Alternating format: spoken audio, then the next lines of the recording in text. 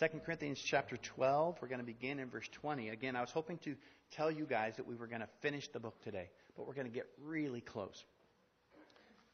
If you've been with us, you know that this letter, this second book of Corinthians, is Paul's letter of defense against some detractors who had come in and they had gained a foothold in Corinth. These guys were legalists. They were Judaizers. They would follow Paul wherever he went and cause trouble for him and basically say, well, Paul, he's a good guy, but he's not a real apostle. He doesn't have all these qualifications. So listen to us, and we'll tell you about how all of these things you need to do to be saved. Whereas Paul's ministry was, all you need is Jesus. You need a relationship with my Savior, my King, and He will save you. These guys, they've used every carnal weapon at their disposal to take that foothold that they got in Corinth and turn it into a stronghold for legalism. Well, since chapter 10, if you've been with us, Paul took the gloves off. He's been spending a lot of time on a lot of different issues, but by the time he gets to chapter 10, he's like, all right, the gloves are coming off. And today, as he closes, or gets close to closing this book, there's just one thing I think really that he wants to get through to these Corinthians, particularly these false apostles who've come in. See if you can figure out with me the message he's trying to get to these guys. Look at chapter 12, verse 20. It begins, "For I fear lest when I come." Now look at verse 21. "Lest when I come again." Now look at chapter 13, verse 1. "This will be the third time I am coming to you." And the end of verse 2, "that if I come again, I will not spare." What do you think he's trying to get at? I'm coming. The message, the title of the message this morning is, "Ready or Not, Here I Come." All throughout this text, Paul is essentially saying that. Look, ready or not, I am coming. I'm coming to visit you, and how my visit goes will be determined by you. You Corinthians are going to determine whether I will come in comfort or confrontation. Whether I come with joy or in judgment. Whether I come in delight or in discipline. I've got a few phrases in here that I just use because I'm goofy, but Paul says, when I show up, this is how I want it to be. But when I show up, this is how I fear it will be. When I show up, this is how I'm prepared to be if I need to be this way. So I suggest, when I show up, you be prepared too. We're going to see a lot of Paul showing up. First, we want to see Paul's heart, his desire for his visit. The thing that he actually wants to do. When I show up, I want to build you up. Look with me, just back a few words from chapter 12, verse 20. Look at the end of verse 19. He says, "But we do all things, beloved, for your edification." When I show up, what I want to do is build you up. Now actually go to the end of our text this morning, chapter 13, verse 10. They're like bookends. He says, verse 10, "Therefore I write these things, being absent, lest being present I should use sharpness, according to the authority which the Lord has given me." What? "For edification, and not for destruction." Paul says, look, when I show up, I want to build up. I don't want to tear you down. Now, that's really good information. You need to catalog that in your head and have it ready, because Paul is going to use some pretty ominous language here. Keep this in mind this morning. Paul wants to use his authority, which is rightly given to him by God, to build them up, not to tear them down. But Paul says, well, here's the problem. Here's what I fear.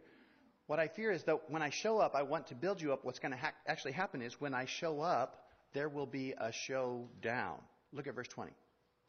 He says, "For I fear lest when I come, I shall not find you such as I wish, and that I shall be found by you such as you do not wish." Let me give you a few different translations there. The New Living Translation, he says, "For I am afraid that when I come, I won't like what I find, and you won't like my response." Let me give you the Family Living Translation. "If your room is not cleaned up by the time I get home, I won't be happy. And if I'm not happy, you won't be happy." Let me give you the New Mother's Translation. "If mama ain't happy, ain't nobody happy." That's what Paul's basically saying here. That's the scene that he's painting. He says, when I show up, you need to have your house in order. When I show up, I want to be able to build you up, but I fear that there will be a showdown. He says, middle of verse 20, lest there be contentions, jealousies, outbursts of wrath. See, under the surface, these false apostles that have been running Paul down, they've just been kind of working subtly. We found that a few chapters ago. Paul says, look, even an angel of light can disguise himself, even Satan can disguise himself as an angel of light. It's been all under the surface. These guys have been jealous, but they've been working kind of deceitfully against Paul. But here at the end of that text, it says outbursts of wrath.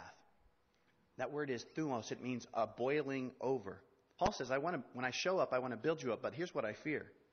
When I show up, there will be a showdown because of what I've written, the things I've written in this letter. These guys are finally going to boil over.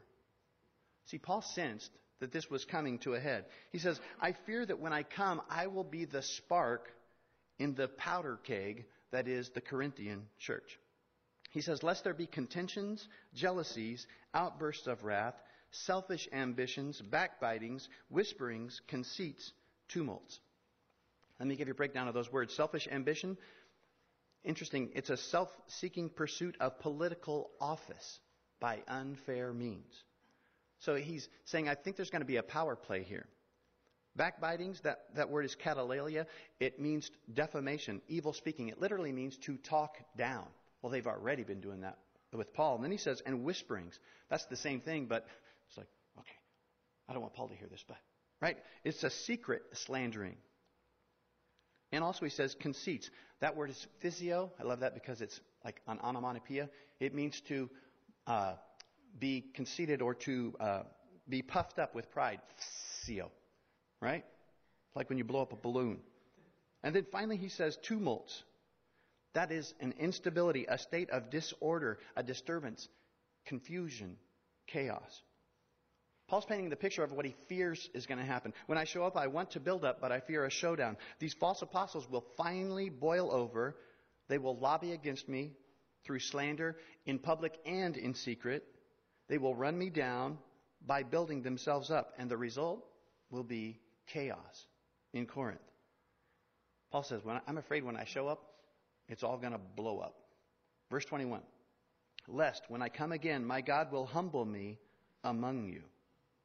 He says, I'm afraid when I show up, God will bring me down. He will bring me low. And at this point, if you stop there, Paul's detractors probably are like, that's right, Paul. It's all going to blow up, and God is going to bring you down. You said it. When you show up, there will be a showdown, all right, and you will be brought down. But wait, let Paul finish, verse 21. And I shall mourn for many who have sinned before and have not repented of the uncleanness, fornication, and lewdness which they have practiced. Paul says, I'm afraid that when I come, I'm going to be brought low, but not in the way you think. I'm going to be brought low because I will be mourning for many, he says, who have sinned before and not repented. I want to point this out real quick.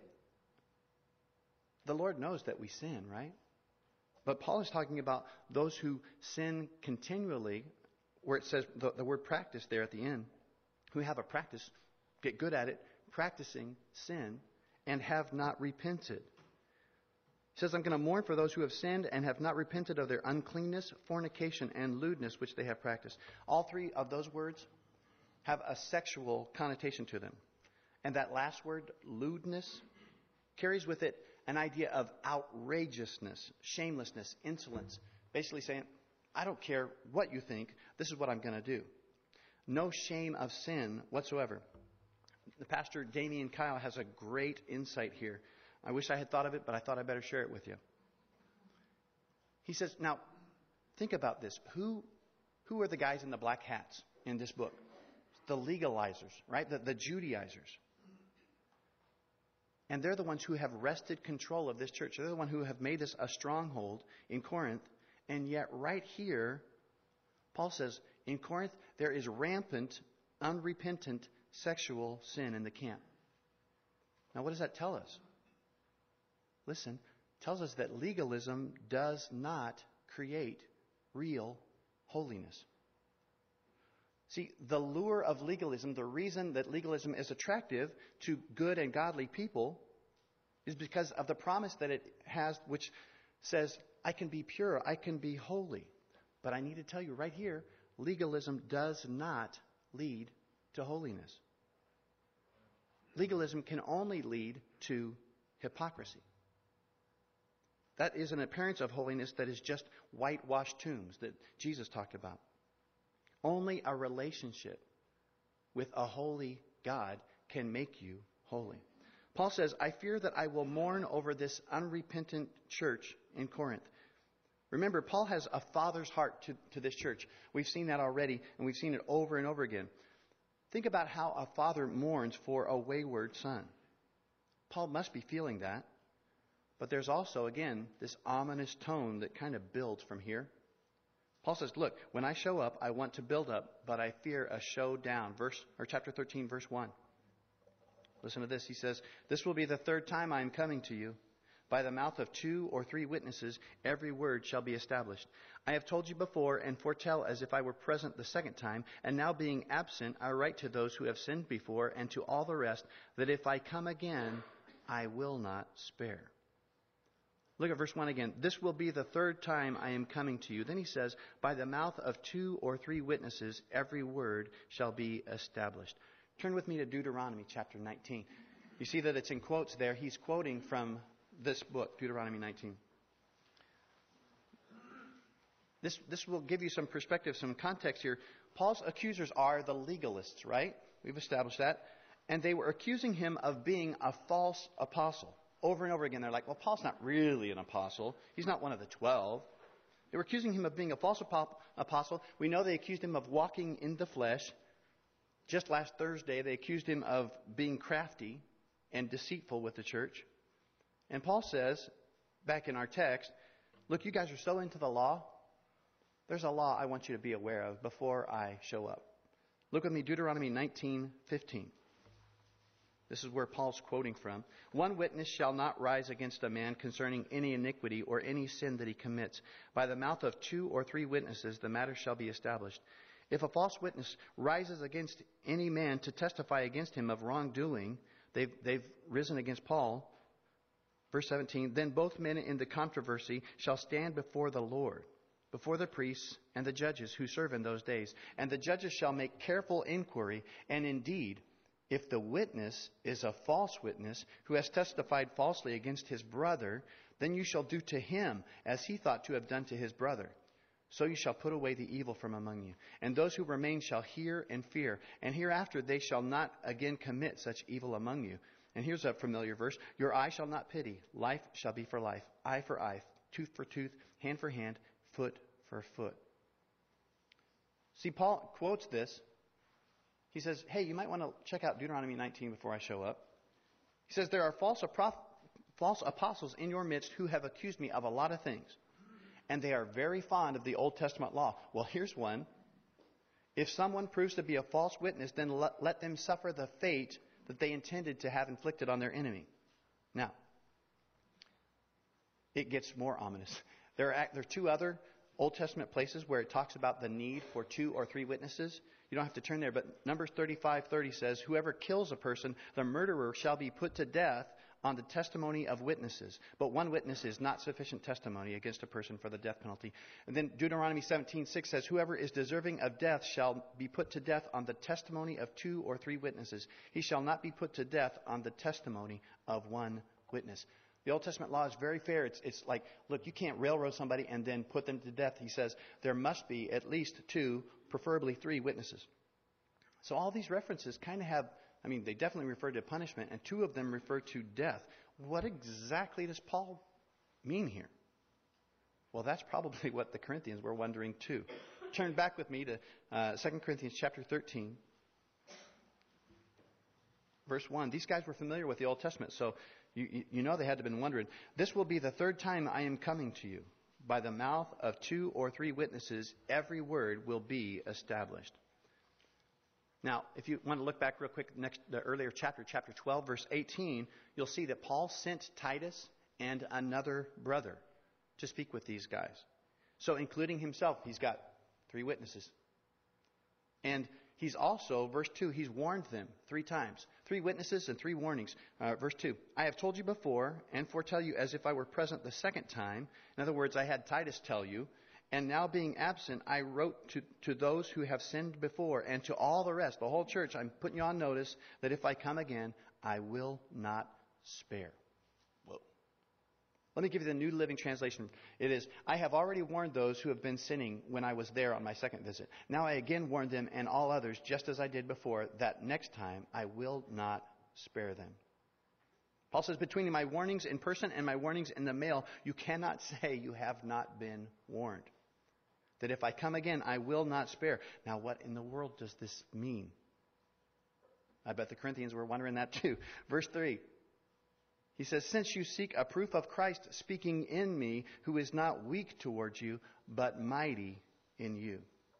This is really important. If you haven't been with us, you need to know this. One of the accusations about Paul was that he wasn't really as impressive as his letters sounded. They would say, look, his letters are weighty. They've got a lot of weight to them, but his speech is unimpressive. They were saying, like, well, his bark is really bad, but he's got no bite. He's all bluster and no bullets. When Paul wasn't there, they were like, ooh, big, scary Paul. Have you seen him in person? He's just a little guy. They were saying stuff like, well, they weren't really saying this, but they're the Wizard of Oz. Pay no attention to the man behind the curtain. That was the kind of impression they had of Paul. And Paul says, okay, if you're offended by my weakness, never fear. When I come this third time, I will not spare. Verse 3 again. Since you seek a proof of Christ speaking in me, if you're looking for evidence, who is not weak toward you, but mighty in you. You want proof of the power of God in me? We can arrange that. Paul says, verse 4, I've been following my King's example, though. Look at verse 4. For though he, that is Jesus, for though my King was crucified in weakness, yet he lives by the power of God. For we also are weak in him, but we shall live with him by the power of God toward you. We've seen this before. Paul says, look, I know that you guys are offended because when I show up, I seem weak. He's like, who else came in weakness? Can you think of anybody? Jesus came to this world in weakness. He came as a baby. Think about that. God could not feed himself. God could not clothe himself. He willingly came as one who was helpless. His interest into the world, he was created as a little helpless one. He came in weakness. He was born in weakness. And if that wasn't strange enough, God died in weakness.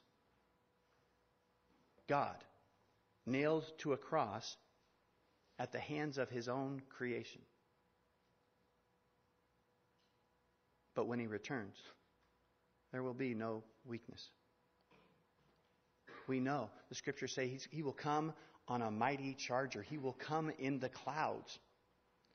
The Bible says that every knee will bow, every tongue will confess that this one who came in weakness will come again. They will confess that he is Lord. Paul says, as in all things, and we know this about Paul, as in all things, Jesus is my model.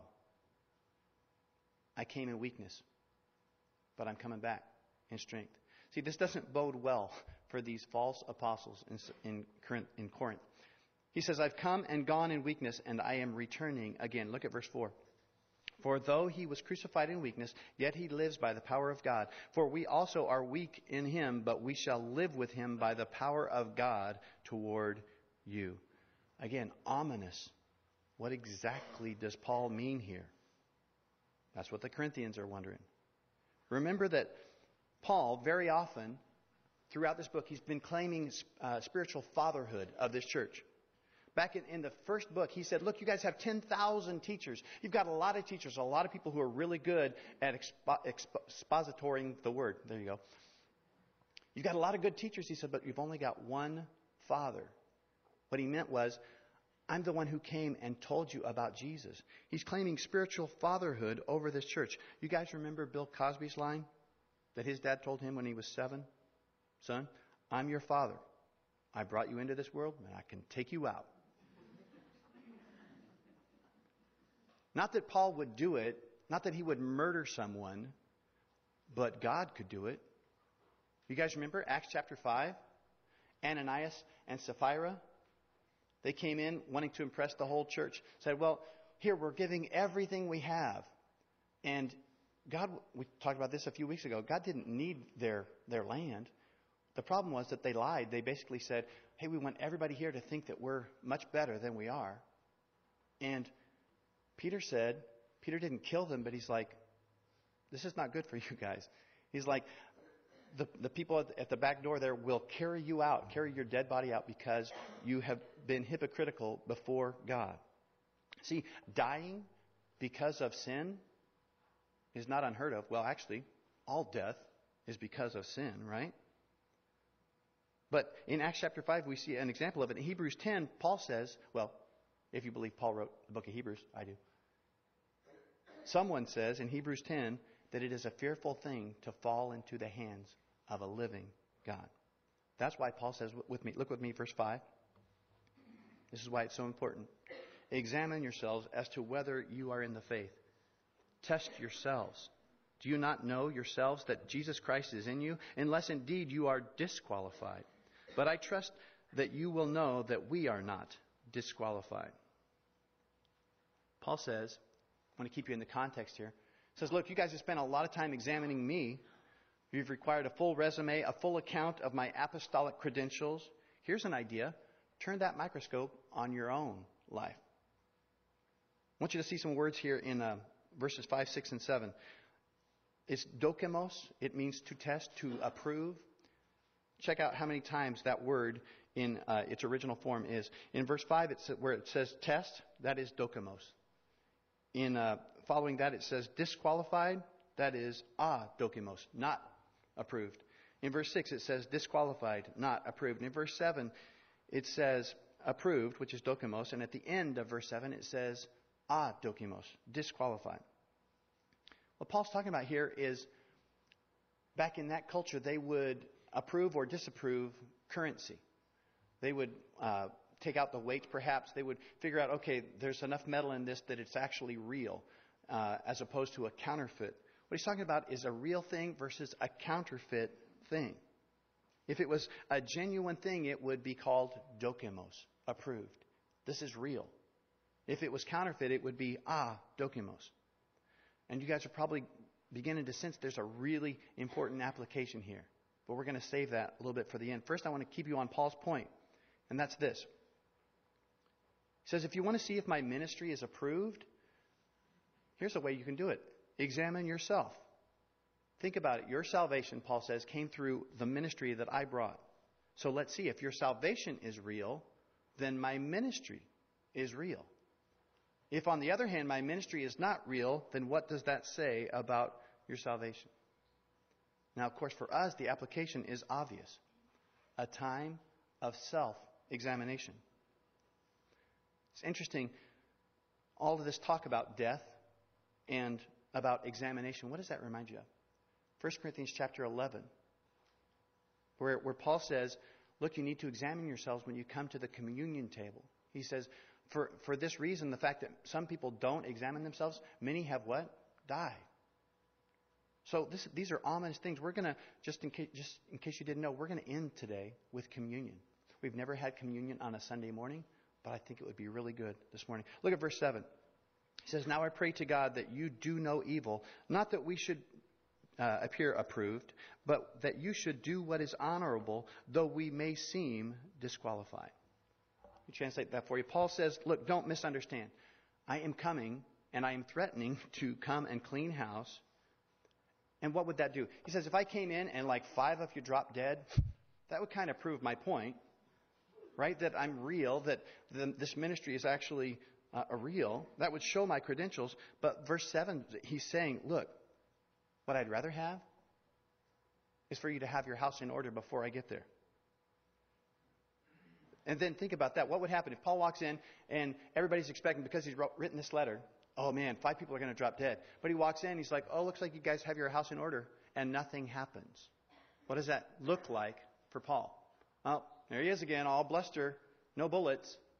Paul says, I would much rather have me look like a fool than have you guys perish in your sin. Paul says, I'm good with that. I'm totally good if it ends up looking that I am all bluster and no bullets. What I care about is your status with God. Not my status with you, your status with God. Look at verse 8. He says, for we can do nothing against the truth, but for the truth. He's saying, look, there will be no fireworks in Corinth if you are standing in truth. But if you are standing against the truth, then God will provide everything necessary to take you down. Paul's basically saying, look, I'd rather come and be a teddy bear than a grizzly bear. Look at verse 9. For we are glad when we are weak and you are strong. And this also we pray that you may be made complete. Therefore, I write these things being absent, lest being present I should use sharpness, according to the authority which the Lord has given me for edification and not for destruction. See, you see Paul's heart here, right? There's a lot of ominous language here, but he started and he ended by saying, look, I'm not interested in coming and showing the power that God has truly given me. I don't know if you remember, but Paul ran into this guy named Elymas, and Elymas was in the way. He was muddling up the work that God wanted to do, and Elymas ended up blind. Right? We know that Ananias and Sapphira died. There's two ways that you can die. You can die because you've finished the work that God has for you, or you can die because you're in the way. Paul says, I don't want you to die that second way. I want you to die that first way. He says, the reason I'm writing this really ominous letter is that you might have your house in order. Now, we're going to finish that thought, this book, on Thursday, and we're going to do a review. But I want to close with this for you guys. We can read this passage. By the way, we're not going to have any applications, so to speak, as we usually do. You can read through this passage and you can go, man, those Corinthians, they better get it together. I mean, that guy's serious. We can go through this and go, man, I'm so glad that Paul didn't write that to us.